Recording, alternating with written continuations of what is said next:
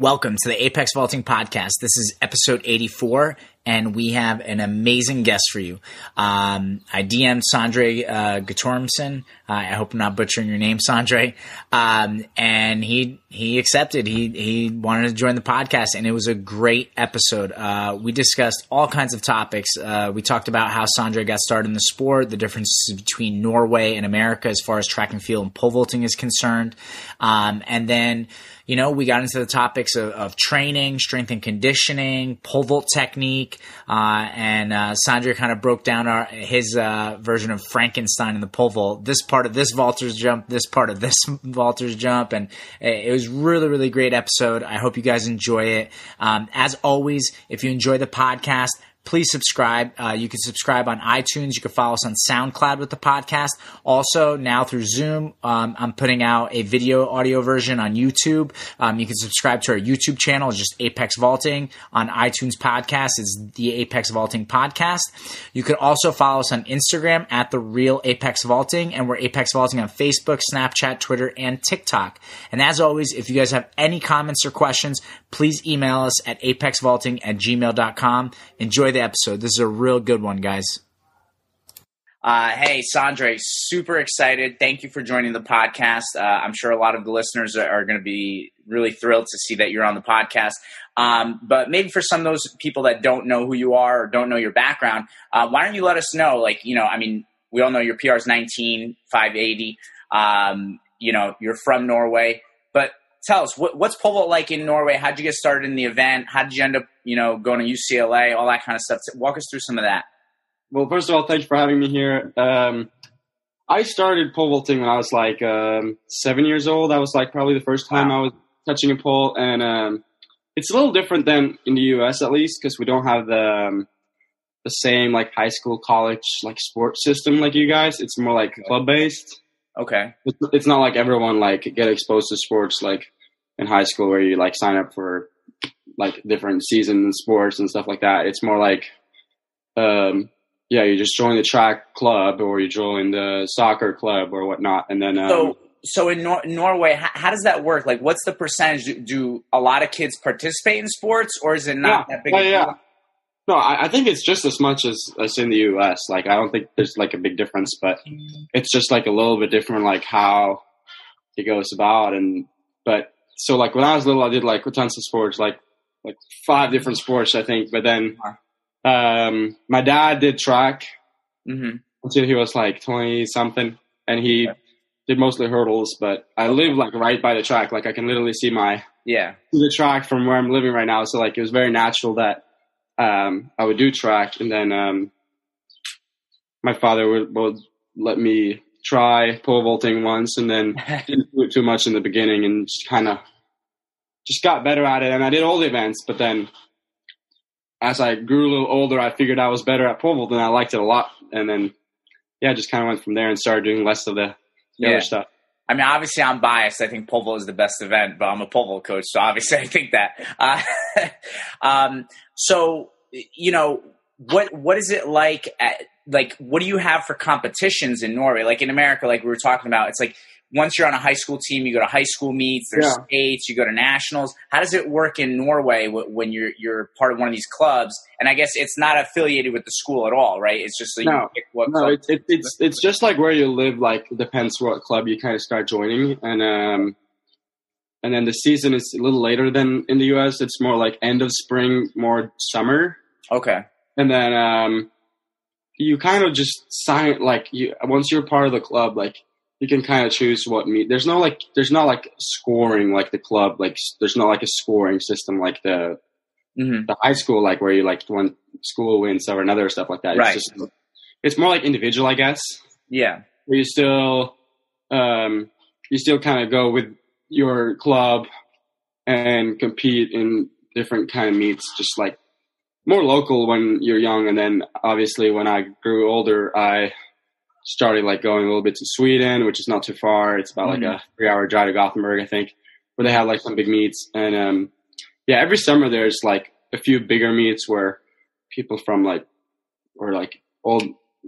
over Norway come to compete, like even like kids and stuff like that. But okay, competition wise, I guess it's like similar to what you will have in high school. There's probably like a little less people doing like specifically pole vault. Like right. That's what I was wondering, because I feel like in America, at least at the high school level, you go to some of the county league or state meets, you could see 40 athletes doing the pole vault. Yeah. No, definitely don't have that. I don't think I've been in a meet where there's like definitely not my age more than like maybe like 3 people in at least like local. Okay. Before we started going like to more international meets and stuff, but.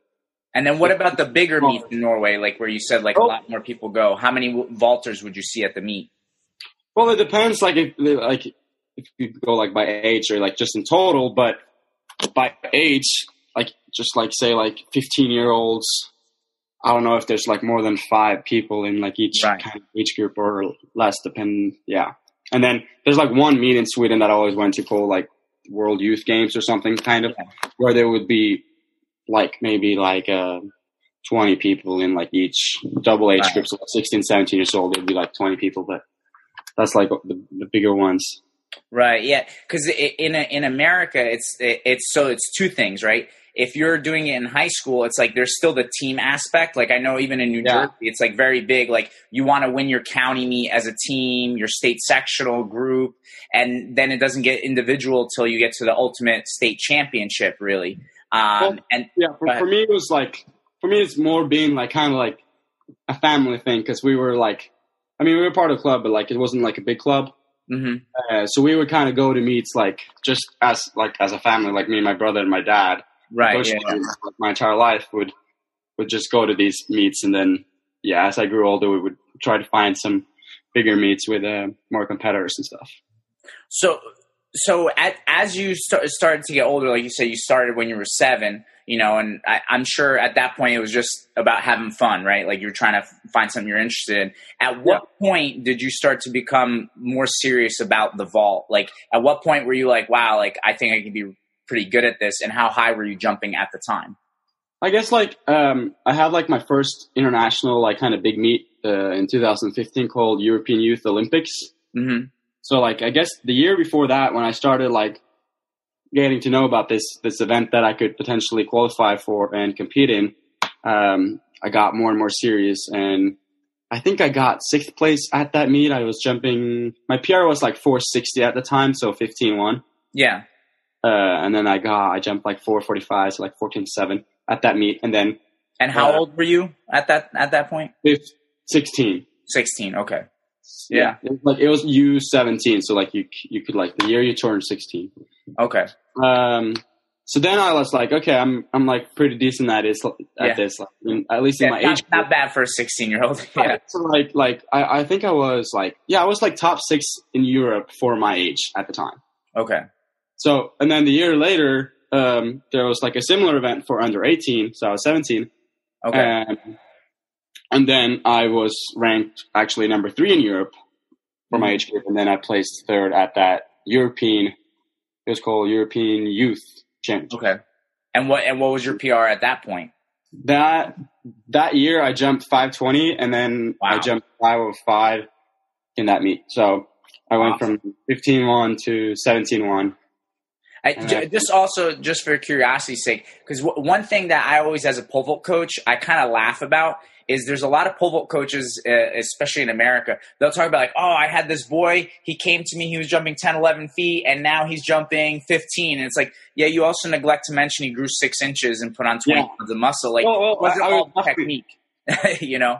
It was like that for me too. I mean, I grew a lot when I was like 15 to 17 years old, and then I also had like pretty like insane growth in how good I was jumping. Like I went from 460, 520 to 540 the year after that. So like that was the time where definitely puberty hit more, and I was just by like literally doing nothing. I don't know if you follow basketball at all, or there's the documentary that just came out about Michael Jordan and the Bulls, and they mentioned he got cut from he didn't make the varsity team his sophomore year of high school. And then it's like the next year he grew 6 inches, and then he was a star. So it's like, even it's every sport, there's that turning point, I think, especially on the male side, because females hit puberty so much earlier. So you'll see like in America, like you'll see freshman, sophomore girls that are very, very top level Yeah. coming into high school. Whereas with boys, it might not happen till later in high school. Some boys don't even fully mature until college, you know? Yeah, no, for sure. And like, so I guess like that was like the year when I was like figuring out that I could potentially be good at this, when I was older, and I was starting to having, or like, I guess I even had like Olympic aspirations before that too. So of course, I think first of all, it's like when you think about, you know, you're 20 years old right now, right? You're about to turn 21. Yeah. And so it's like at 20, you're still, I mean, to me, you're very young. You know what I mean? I'm 39 years old. You know, it's like when you're talking about really being young, 12, 13, 14, 15 years old, I think everybody who does athletics, they dream of reaching the pinnacle of the sport that they do. Yeah. You know what I mean? So I think that's only natural. But yeah, I think definitely, you know, by the time you're 17, you're jumping 520, you know, 17 feet. You know, it's like, of course, at that point, you start to think about it, it's like, yeah, maybe I can make it to the top of this game. How old were you when you jumped 580, the 19-foot bar? That was last year, so I was 20. Okay, and I just turned 20 like the month before. My goal was to jump 19 before turning 20, but I was injured in the spring, so I didn't get to compete in the spring. So I was like 2 months late or something. So right. But still, you know what I think is so you know, wild, Sondre, is that, you know, if you were doing this 10 years ago, oh my God, it would be like unprecedented. You know what I mean? Yeah. But pole vault seems to be exploding. There's so much great youth talent. I mean, obviously Mondo is the world record holder now, but there's so many people. Like, you're at UCLA, you're in Division I college. You see it. I mean, the field is stacked. What do you think, in your opinion, what do you think has led to this explosion in pole vault in the last, you know, 5-10 years? Honestly, I'm not too sure if it's just kind of coincidence, or if it's like there's actually like a thing that has made this happen. Because like for me, like I know that I'm not like haven't been like cost by anyone or anything. It's just been a grind since I was young, and like I've always wanted to be good at this. Like there's nothing that like outside force that's cost. I guess you get like inspired when other people do well, and like when Mondo do well and stuff like that. But like I don't think I would jump any higher or lower, right? Depending on anyone. But I mean, you're right about like everyone being very well right now. Like the level is extremely high, but I'm not too sure what's causing it. Do you know, or do you have an idea? Well, so I'll bring up a couple things, and I'll give you things that I think about. When I first started coaching, it was 2004, 2005, you know, and at that time, I don't know if you know this, I mean, Division I, you could win nationals with 18 feet, 550. Yeah. So it was crazy. And, you know, listen, in my opinion, I still think 550 is an amazing mark, and I don't think that's anything to like look down at. You know what I mean? I think that's awesome. But what I felt like prior to Renault breaking the world record, right? I felt like there was this mystique, like that 20-foot bar, like it was untouchable, and no one was ever going to break Bubka's record. Yeah. And I feel like that was always happening. And there was always guys that were close. Like I even remember, I don't know if you ever heard of Stephen Hooker, the Australian polevaulter. Yeah. He should have broken it many times. Yeah. I mean, he was amazing, you know, and even, I don't know if you know, like last summer, I even posted like a top 5 male vaulters of all time. And I put Stephen Hooker on there because for that short period of time, he was unbeatable. I mean, he even won worlds on like 1 or 2 jumps hurt, you know? Yeah. But it's like, yeah, and I feel like a lot of vaulters, it was like they would get to that, like, okay, well, I won the big meets, you know, well, breaking Bubka's record is maybe a little bit too hard. I'm done. You know what I mean? Where now, once Renault broke the world record, and now Mondo's breaking it, and everybody's like, even you're an inspiration. You know what I mean? Like jumping 19 feet at such a young age, it's like people are like, oh my God, it is possible. You know, it's like I almost think about, you know, before, you know, America went to the moon, you know what I mean? Like if you go back to that time period in space travel, it's like everybody thought that was impossible until they did it. And so I think like the 4-minute mile. Right. Yeah. The Roger Bannister 4-minute mile. Nobody could do it. And once he broke it, I think the next year, 36 guys broke the 4-minute mile. Because I mean, we know there's no major change in like equipment or anything like that. And right. There's also not like, I don't think there's like a huge like change in technique either. Like people have like, there's been pretty like really good technicians through the years as well. So But yeah, it's cool to see though. Yeah. Well, I'm eager to see like how the college level will be like when this class or like my class and maybe the class after me are graduating, and see if it's like stays up like this, because the 99 which is the year I'm born. Yeah. Is like insane. Yeah. Like there's not like younger or older. I guess Chris Nelson as well, but like it's like extraordinary, and there's no age that's like the same like that. No, I mean, I totally agree. I think you're in a class. It's like, again, I'll use an American example of a sport, but I think it was the 1983 quarterback class for the NFL. It was like you had all these Hall of Fame quarterbacks. Like you're never going to see that again, probably, you know? So I think it is a little bit special that like there is the collection of guys like you that are jumping right now. But I do think that it's going to be like our depth is always going to be much better than it has been. I think one other thing that I think about, at least from the American standpoint, is clubs are bigger than ever, you know, in America. I think there's so many clubs, and so people are getting, you know, very, very good training from a young age. Whereas I think in the past, like, for example, I always heard, like in New Jersey even, if a boy jumped 14 feet, he could end up getting a D1 scholarship at certain schools, you know what I mean? And they would jump 16, 17, like within the first year. Because think about it. If you get a kid who's jumping 14 without a coach or proper coaching and maybe only 2-3 poles, what is that guy going to do when he gets equipment and he has a coach? Yeah. Right? Which, I mean, going back to your situation, did you have a pole vault coach as you were training through your youth? Or was it like just your dad helping you? Like how did that work out? My dad's been my coach forever, and he still is. Okay. So he wasn't a pole vault coach when he started coaching me, but now it'd be wrong to say he's not a pole vault coach, because he coaches me, he coached my brother, and his and your brother's at Princeton, right? Yeah, he jumps. He's like right beneath me, like the same age. So he's like, yeah, he's pretty good as well. I think his peer is 5:31. Yeah, so it's around 17.5. Yeah. So my dad's definitely a pole coach right now. Yeah, he wasn't at a time, because we started out like when I was 7. Like he didn't do too much pole when he was young. He jumped like 4 meters or something, but so we definitely learned together and like kind of shaped each other as coaches. Like I'd say I also coached myself, and I also coached my brother together with my dad. Like it was kind of like a team effort. Yeah. Well, I think that's another thing that, you know, and this is why I asked the question, is when I look at a lot of the successful pole vault situations, a lot of times it is kind of a family affair. You have a mom or dad that's coaching the son or daughter.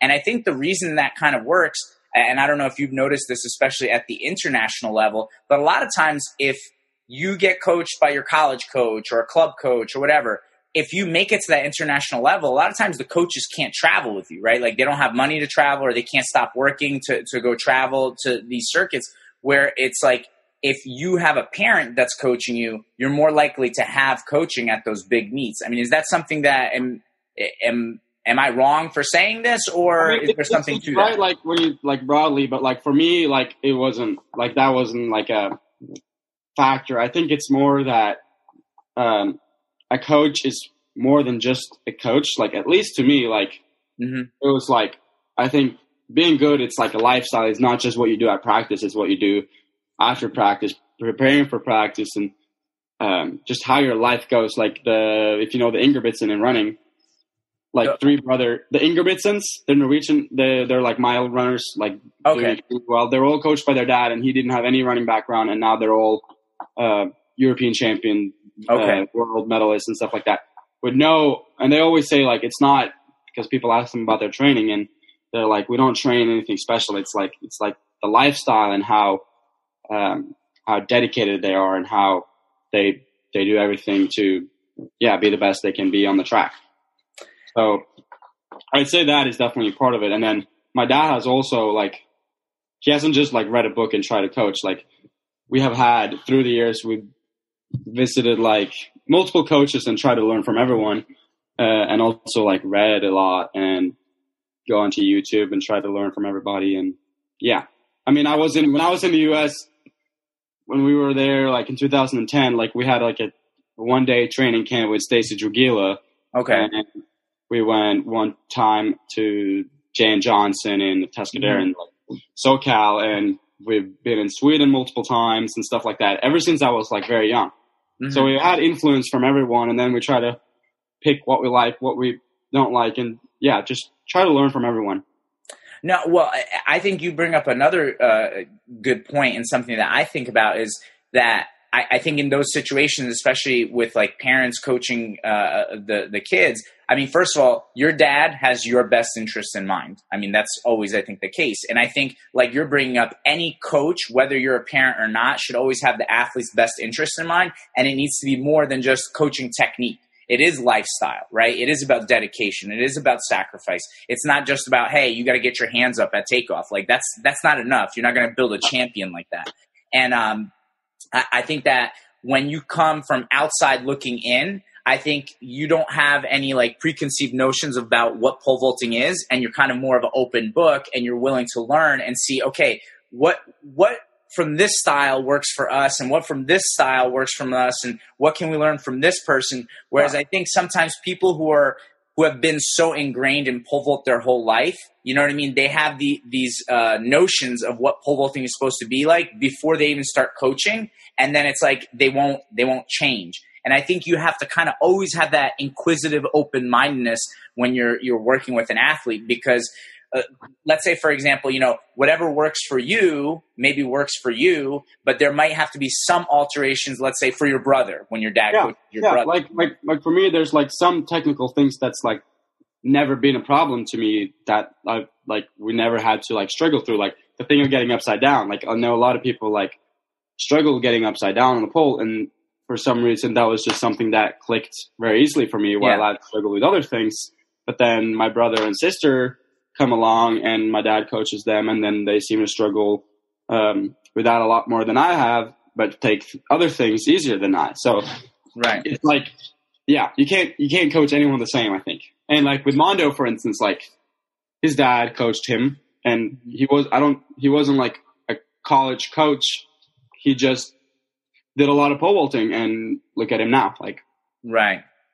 No, I think, you know, there's great examples out there. I think the other thing, just thinking back to something you said prior, I love the fact that you said like not really a lot has changed with the poles, because I feel like sometimes people want to believe that there's like a magic pole out there. Like, oh, if I get this new whatever pole, I'm going to magically PR. And I feel like a lot of people, they don't understand. It's like, the athlete has to jump the bar. The pole just sits on the floor by itself if nobody picks it up. You know what I mean? Like, you have to do it. Because I feel like a lot of times, you know, when certain pole manufacturers maybe change something or come out with something new, I think, you know, people think it's going to create, you know, more height. I mean, like, how did you get to that point where you don't believe that? You know what I mean? Like, was there ever a time where you did think like, oh, if I just get on this pole, like I'm going to jump higher? Like, no? I mean, the next pole is always the better one. Right. Yeah. I mean, I've always jumped with Essex, but I don't believe that there's a huge difference in the brands. I think it's more your style and what you like. Mm-hmm. Yeah. I don't know like how much the brands, like how they are making these poles. I don't think they've changed a lot. Like I picked up some old poles and they're not much different. But. Yeah, sure. I mean, listen, I would say to people like, look, maybe some people have preferences. Some people like a thinner pole. Maybe somebody would like a little bit thicker pole, whatever. But other than that, I mean, as far as like what you're saying, as long as it's the right pole, right? Like whatever pole you need, it's like it's going to be relatively the same. The athlete is what produces.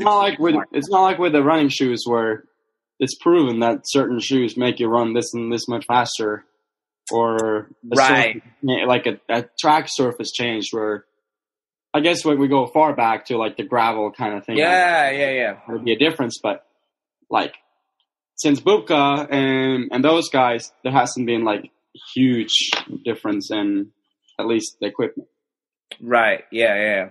So how did you end up at UCLA? You know what I mean? Like, walk us through that, and being that you're from Norway, how does that work? Like going to college in America, your brother is in Princeton too. Like, how did that come about? Like, why did you choose to go that route other than, let's say, just competing, in Europe at the meets that you've been doing? I don't know, like the very first time that I thought about the idea, I think I was pretty young, because I was actually born in the U.S., so I have dual citizenship. So I always kind of felt felt like a little bit a part American, even though I'm 100% Norwegian. So, and then when I was getting better, and in middle school, I was starting to kind of look a little bit when I was also jumping a little bit better.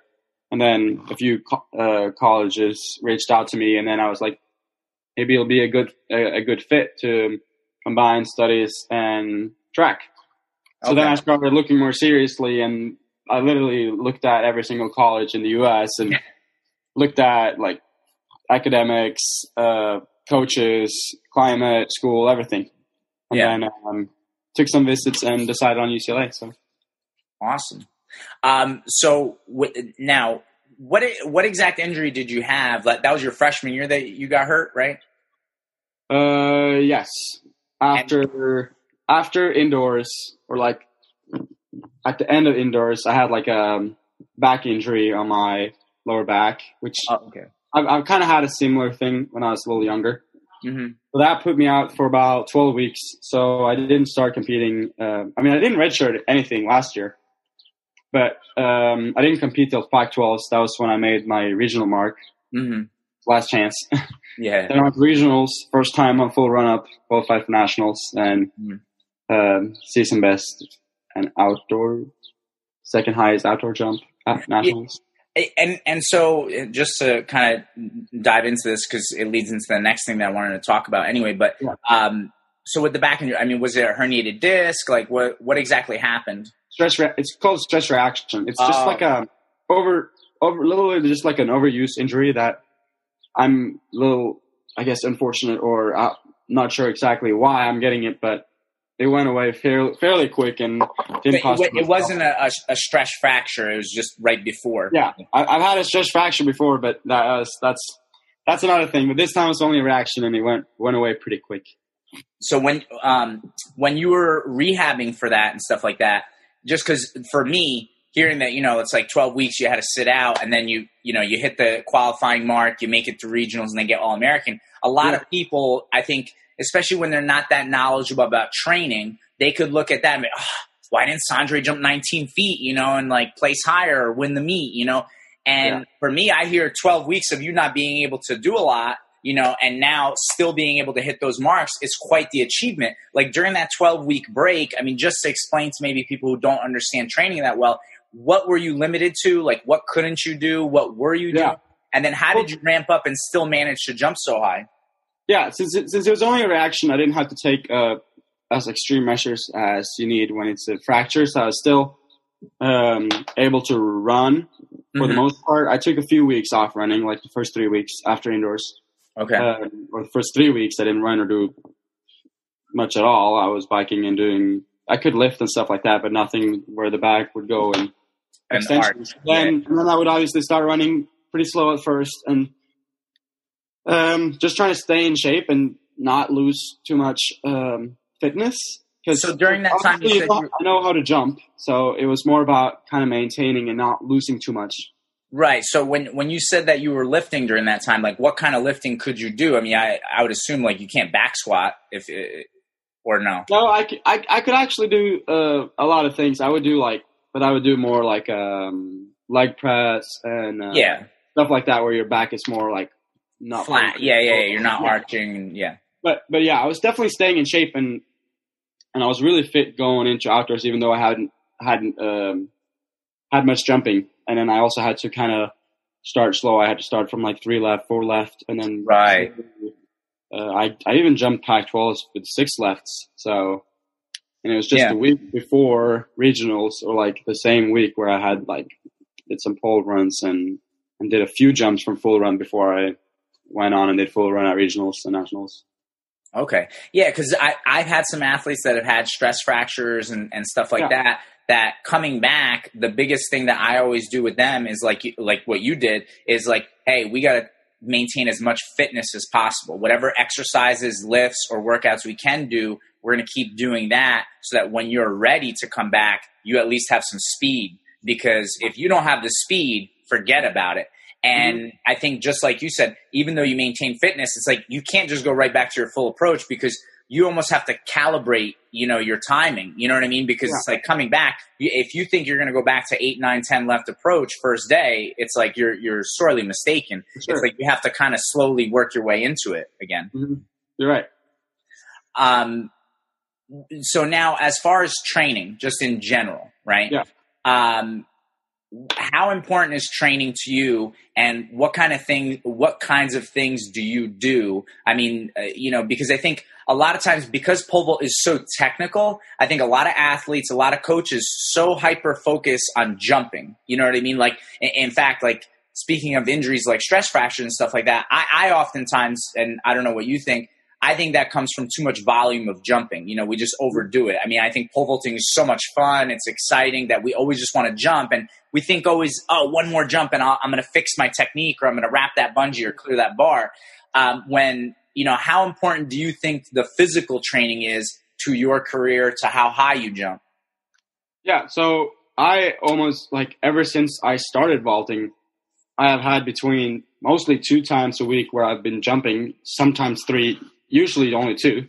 Yeah. And then the other days, obviously, I still train about 9 times per week with 1 day of rest. So I will have work out twice a few days as well. But for me, I think that's the non-vaulting stuff has been the key to my success.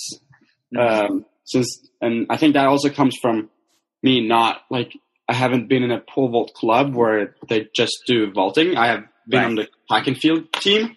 Yeah. So when I was young, it was every single event, and I would sprint twice a week. I had a hurdle coach. I would long jump. I would high jump. I would throw the javelin, and I would just get really overall fit and athletic. Yeah. And I would train like a sprinter that vaulted twice a week, or a long jumper. Instead of doing long jump, he would pole vault twice a week and do all the other sprint stuff, lifting stuff, aerobic running stuff. So I think that's what a lot of people maybe forget when they get to freshman year of high school and they're like, I gotta jump really high really quick, so I'm a vault 5 days a week. Yeah. And not do any of the other stuff, and then they get kind of good, they figure out the vault, and they start getting better technique, but they have no idea how to run or how to jump properly. And then they'll stagnate because they don't have if you look at the best guys in the world, or the best college guys, all of them are really fast and really fit. And you can't get good without having that. So you think if I have a pot belly, not a good idea? Not a good idea. Got to be. It's probably one of the event where you got to be the most fit out of all of them. Yeah, I almost think about pole vaulters like UFC fighters. You know what I'm saying? It's like you got to be as fit as possible, as fast as possible, as strong as it's from a fitness standpoint or a strength and conditioning standpoint, it's like trying to figure out a puzzle, right? I think for some events or some sports, it's a little bit easier, right? Like if you're a shot putter or a football player, it's like, listen, you could put on all the weight you want, just get stronger. You know what I mean? Because you need that strength. But with pole vault, it's like, yeah, we need strength, but we can't. The power to weight ratio becomes so important. And if we go too far on one end or the other, we're going to lose something. I had a strength and conditioning coach on the podcast, and we were talking. He had a linebacker who was training, for the NFL Combine, and they figured out he was at his fastest at 250 pounds body weight, right? Because at 250, he would run his fastest 40-yard dash time. If he was less than 250, he just lost too much muscle mass. He'd be a little bit slower. If he was heavier than 250, like 255 plus, he'd be a little bit slower. It's just too much body fat. And so they really, got it dialed into that. I want to ask more about lifting because especially, again, I think whether it's an American mindset or a pole vault mindset, but I know a lot of clubs or a lot of coaches, they're very weary of lifting for a couple things. One, I think they can just do body weight stuff, and that's going to get them strong enough. Two, I think they're scared of injuries, right? And what I think is maybe amazing is, like you just said, you had that stress reaction and 12 weeks off, but you were still lifting to maintain strength and speed. Mm-hmm. But people think that, if I have my athletes lift, they'll get hurt. I mean, how important is the strength work, the lifting, and how do you do your lifting specifically? Like, what kind of lifts do you do? What are the sets and reps? Like, linear? What do you do? I think of lifting more as a way to not get hurt, and it's proven. I think I recently saw a study that said like that you should lift to avoid injuries. Right. If you do it correctly, of course. Of course, yeah. And I was exposed to the lifting room when I was pretty young, so I developed pretty decent technique over the years. I saw your power clean. What'd you do, 275 just recently? Yeah, that was awesome. I've known how to lift for a long time, so I wouldn't get hurt. But I lift for the only reason why I lift is only to get faster. Mm-hmm. Like if I get stronger but not faster, like there's no need. Right. So for me, it's only to get faster and to have enough. I guess I don't really do much upper body strength anymore. But yeah, it's literally just to get faster on the runway. So if let's say I'm a high school boy or girl and I'm listening to you and I say, okay, I want to get faster, Sondre, what do you think I should do lifting wise? Like what lower body lifts do you think are important? Yeah. The ones I do cleans. As you can see, I do them quite a lot. And then I also do snatches, which I started doing a little bit later just because it's really technical and I needed a while to learn it. For sure. I even had a lifting coach to help me with the technique because it's very technical. Yeah. So I do those for like leg power. Mm-hmm. And then I do hex bar squat, which is kind of like a quarter or a half squat. Yeah. I don't squat a lot. I'm really bad at squatting for some reason. And I do a lot of single leg stuff. Like single leg squat, but I also do with the single leg squat. Do you just have a vest, dumbbells, or do you put a bar? No. I put like 100 kilos on my back and then do like the. And just for everybody to understand, 100 kilos is 220. 220. Yeah, that's a good weight. And then RDLs, deadlifts. I do all that kind of stuff, but it's only to either get faster or not to get hurt on the track. Right. Well, but like that's the only thing. It's not to just build mass or anything like that. It's just to get fast and try to stay healthy. No, 100%. I mean, like the way I always view it is, like you said, one, people don't realize by adding, strength and you need to, as some people need to add a little bit of muscle mass that will prevent injury, like even lower back injuries. I mean, listen, if you think your athlete is going to get hurt, like if you have a male vaulter who weighs 150 pounds and you think he is going to get hurt if he deadlifts and he's only deadlifting 300 pounds. First of all, he's not strong enough. I think he should easily be able to deadlift more than 300. But it's like if his back can't take that, how do you expect him to handle a full approach hitting a big pole? Like if a 150-pound kid ever gets on a 180, what the heck is going to happen to his back then? So it's like you're almost like putting your body under that stress to strengthen it so it can handle the stress that the event puts you through.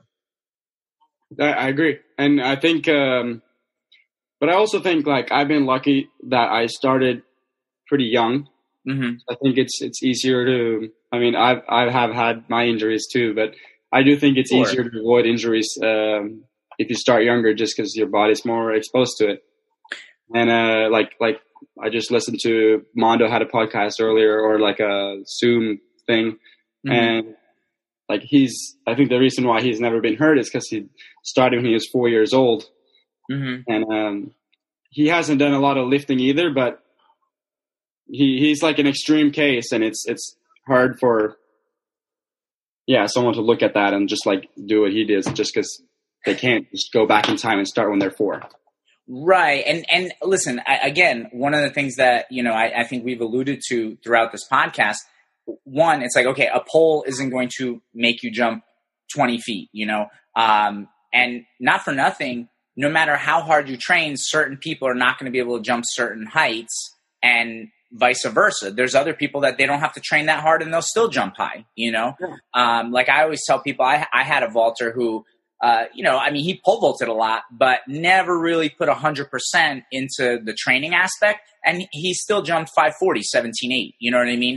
And so I think the thing is to look at the benefits. And as far as injuries go, yes, I think strength and conditioning can help prevent injuries, but that doesn't mean you'll never get injured. I think especially when you're pushing and grinding, and really trying to see how high you could jump, you always are going to end up maybe pushing the limits too far and either jump too much or lift too much or something. And then you may have to sit out a little bit and rest, and heal up.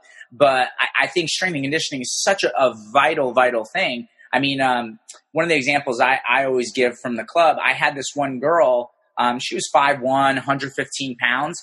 I mean, this girl, when she first started out, same height and weight, she was like barely jumping 9'6". She ended up deadlifting 315 and she became an 11-foot vaulter. Now, that doesn't mean everybody who deadlifts 315 at that body weight is going to jump 11. Some might jump higher, some might jump a little bit lower. I think the training numbers become even more personal. So it's like, even like you said, you do the single leg squat with 220. I don't want anybody to think listening to this, if I do a 220 single leg squat, I'm going to jump 19 feet. That's not necessarily how it works. No, definitely not. Than that, Yeah, I totally agree. And I do want to say that I think lifting is secondary to everything else that you do. Like, I do think that there's other things that if you could only choose one that I would rather do. But like obviously, I believe the most important thing is to develop good technique in the pole vault and good running mechanics, and just that in itself will prevent a lot of injuries. Yeah. And doing like I know a lot of people do a lot of plyometrics instead of lifting a lot of weights, and that could have the similar benefits. Well, yeah, I think plyos are super important. Some of the things that I think about, and like what you just said, the running form. I mean, I think half the time when you see people pull hamstrings, it's not always a strength issue. It's sometimes a technique issue. Like they're pulling their hamstring because they're really backside. The running form is not proper. And definitely when you look in totality, I mean, there's a lot of things that you can do to benefit. I sometimes think like people, especially in America, they avoid lifting as if like it's the worst thing in the world. And I think it could be a very, very good tool to help people jump higher, I agree. Yeah. So going forward, right? Like you're where you're at, and hopefully, everything with coronavirus goes over well. What are your goals for the next year, maybe the next even 10 years? Do you aspire to vault as long as you can? What are your goals height-wise? And I wanted to know, in your opinion, what do you think you need to do to, let's say, take it to the next level, to become a 6-meter plus guy?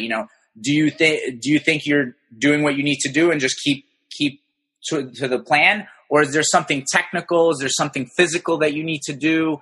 Like what are your thoughts on that? First of all, my goal right now is, I've been hurt again, unfortunately. So I haven't been vaulting since, I just started vaulting 2 weeks ago, and I haven't been. What was the injury? It was like a foot stress reaction. So a similar thing. It just took a lot longer. But I'm vaulting again now, and I'm doing pretty good actually. So that's good. Awesome. I don't know how much meets there will be in the summer, but I imagine there will be a few, at least locally here. Well, I mean, I guess before you continue, we talked about it before the podcast started, especially for the American audience. Can you explain how is Norway dealing with the coronavirus? We got hit a little bit before the U.S., like a few weeks before, and they've handled it really well. Right now, there's no lockdown. There never were lockdowns. It's just been quarantine for people traveling internationally. And there's social distancing measures, just like everywhere else, where you got to stay 6 feet apart and stuff like that. Yeah. You cannot be more than, I believe there's like 4 or 5 in each group. Okay. Do you have to wear masks? No. Okay. There's no stuff like that. And for me, it's pretty easy because my family is kind of my training partners. Right. Yeah. So I live with everyone I train with, so we don't really need to take any measures like that. Yeah. So I can train 100%. I have all the access facilities that I want right now. It's good weather, so we're jumping outside and lifting in the basement. So we're pretty fortunate, and I think I'll get out of this situation better than I was before. So awesome. Goals for the summer and for next year. For the summer, I just want to get back to full run and kind of back to where I was last year, and just really work on technique and try to take one more step in my technique, just because now there's no rush. There's nothing that I need to. Yeah. I need to be in a certain shape by a certain time and stuff like that. So I can just really focus on technique and have a full year to prepare for the Olympic Games, which will be my big goal for next year. Where my PR is 580 right now, 19 feet. I do want to, as you said, jump 6 meter one day, and I do think it's possible. For sure. So I just don't know when, but next year would be cool. But we'll see. That would be good timing. That'd be perfect timing. So I just gotta work my ass off and stay healthy. First of all, that's actually my major goal. I think if I can stay healthy an entire year and jump every single week, twice a week for an entire year, that's when I'll see the most progress in my jumping and height. So if I can do that, I'll be very happy. And so you said you want to work on technique. Is there anything in particular like that you want to work on, or is it just something more general, just clean everything up, make sure the basics are clean? Yeah, there are a few things that I like seeing that I need to work on that I've done good from short run or on some days. I don't know if I want to go too much into detail. It's a little hard to explain on video chat, but it's a little bit in just right after takeoff where I kind of collapse and let my body kind of go weak instead of you sink a little bit. Yeah. So that's part of it. And I think that'll change other things in my vault, and I will be able to get on bigger poles and stuff like that. And just from short run right now, I have seen some improvements on that. So I hope I can carry that on to the longer run, and awesome. It'll make me go on bigger poles. And long term, 10 years, I definitely do want to jump as long as my body let me. If that's 2 years or 10 years or 15 years, we'll just have to see. But I do really like what I'm doing, and I hope I can do it as long as possible. Yeah. So, no, I think that's awesome. I think, for one, I know in America, a lot of people kind of after college, regardless of how high they jump, they kind of have to stop vaulting because they have to work and it just doesn't fit in. But I think for people who can do it, I think it's awesome. I love seeing people compete as long as possible because I think any sport, but especially a technical one like the vault, I think there's so much always to learn technique-wise. There's so much better you can make your body over time that's really what's going to get people to jump super, super high. Even if you look historically, someone like Tim Mack, he got Olympic gold at the age of 32. 30, Yeah. A lot of Americans didn't peak till their late 20s or early 30s. And I do think that pole vault is an event that takes a long time just to develop consistency. I think you even improve in the pole vault even after your physique is at its peak, just because you'll improve technically, which will make you jump even higher and be more consistent. Yeah. So if I can peak at 30, that'd be awesome. I just want to gradually get a little bit better each year. And and obviously after college, I do want to go pro and compete in I have competed a little bit in the Diamond Leagues last year. So I do want to try to, make a living out of it as well, even though I do really love it and I would have done it regardless. Yeah. No, I think it's awesome. So a couple things just from what you were saying. I think one, what you're bringing up, since we have another year till the Olympics, I always notice as a coach, it's if you're going towards states or nationals or whatever age group you're dealing with, high school, college, a lot of times there's like that one little piece of technique that you're trying to fix and the athlete just can't get it. And it seems almost like literally the week after nationals, all of a sudden they figure it out because you don't have that like stress of the upcoming competition.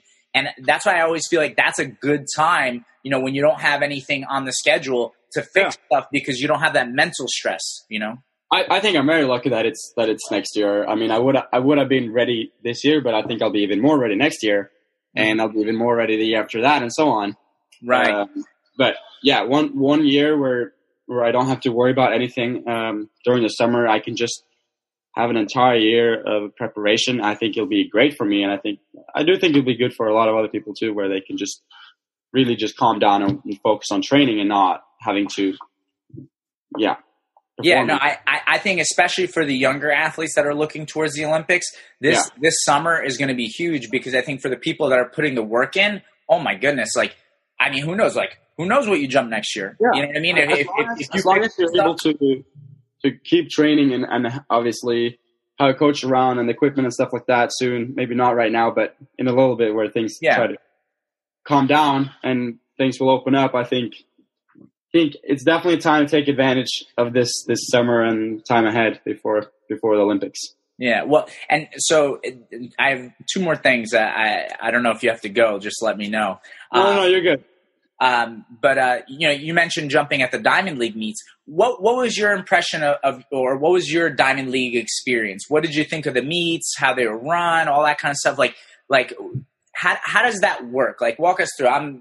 Let's say I was a kid in college that I just bombed a big bar and I'm going to go for the first time. Like, what can I expect? Yeah, my first one was the one in Oslo. So it's especially cool for me because I'm Norwegian and I've trained there multiple times and I know every Norwegian athlete and all of that. So for me, it was really cool. You know, I stayed at home. I didn't live in a hotel or anything. I lived like an hour away or 30 minutes away.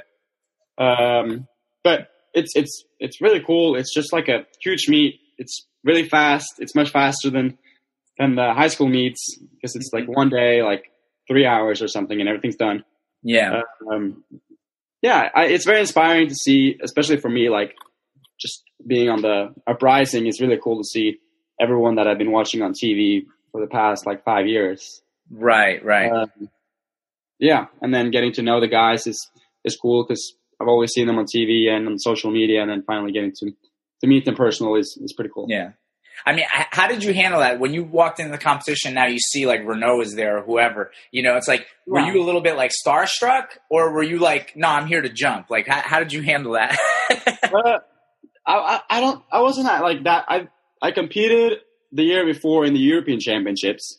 Okay. Which is still a bigger deal than the Diamond League. Yeah, actually. Of course. Euro Championships huge. And at that meet, I wasn't expecting anything because I barely made the mark, and I actually ended up making a final, and then I actually got 6th place. So yeah, that's awesome. So I had met all the guys once before. Okay. I don't think I was very starstruck. It was cool just to be there and have a crowd and everything like that. And I definitely hope to keep doing it. Yeah, no, that's awesome.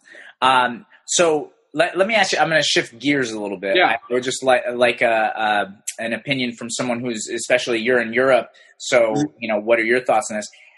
What did you think about the whole Russian thing? You know what I mean, like the team getting banned and whatever. Because this summer they were not going to be allowed to compete, right? Like no Russian athletes, even if they represented neutral, they were not going to be allowed to compete.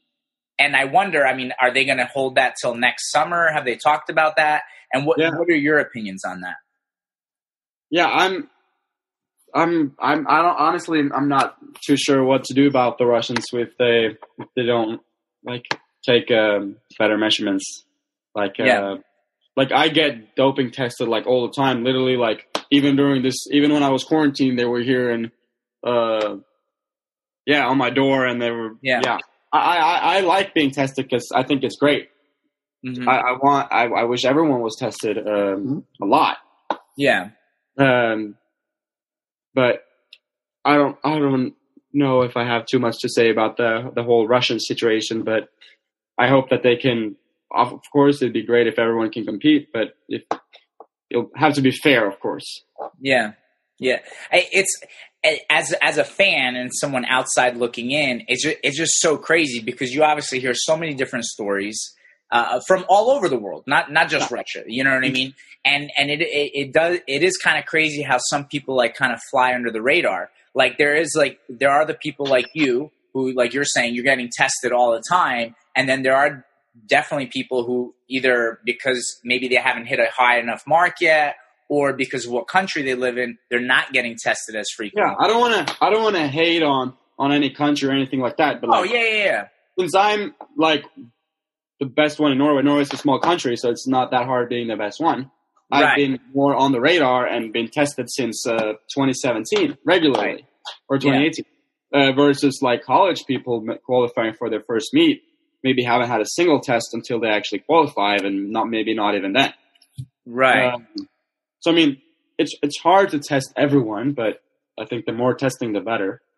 Yeah. And the more random testing and earlier testing and all of that. But yeah, it's hard to do all of this, and it's expensive too. But yeah, I feel like that's the other thing that people don't realize. Like the testing isn't free. It's like this is expensive, and in a sport like track, and especially an Olympic sport like track, there's so many different people that could potentially qualify for the games. You know what I mean? If in pole vault alone, I mean, like think about how many people are around that mark, and how many guys are jumping 550 who they could pop a 19-foot bar. You know what I mean? Like it can happen, but you know, where do you draw the line? Like, do you test the guys who jump 520? You know what I mean? It's like, so it's like, this becomes almost like, it almost becomes impossible to see everybody get tested. It's such a weird situation. I do think the NCAA and could do a better job testing, at meets. Like during my NCAA season, I haven't been tested once by the NCAA, and I'm qualified for the Olympics. So,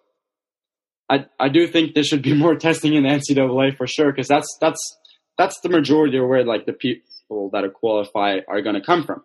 Right. Yeah. No, and I know that once you're in the USATF, you can be randomly tested. I'm not so sure on the rules, but yeah. Well, and you know what I always think is funny to me, especially being involved in pole vault for so long, and I also like other sports, and I'm very up with what they're doing. I always find it very interesting, like track and other Olympic sports, we get smeared like, oh, we have a doping problem. You know what I mean? When it's like, wait a second, we have a doping problem? Are you telling me the whole NFL is clean? Like, it's crazy. We're just one trying to do something about it, so it's more on the radar. It's more, Exactly. It's like our stuff is like out in the open, and meanwhile, there's a lot of other sports where it's kept under wraps. You know what I mean? And it's just like, I don't think people realize, what they're watching sometimes. Like for the casual fan, it's like, man, I watch football and I love football. And listen, whatever those football players are doing, they got to do it. They're, that's that league, and that's how they function, right? But it's like, I just hate that it's like they say we have a problem when you look at a sport like that, and it's like, okay, if we have a problem, then what do you say about them? You know what I mean? Like what's going on in that sport?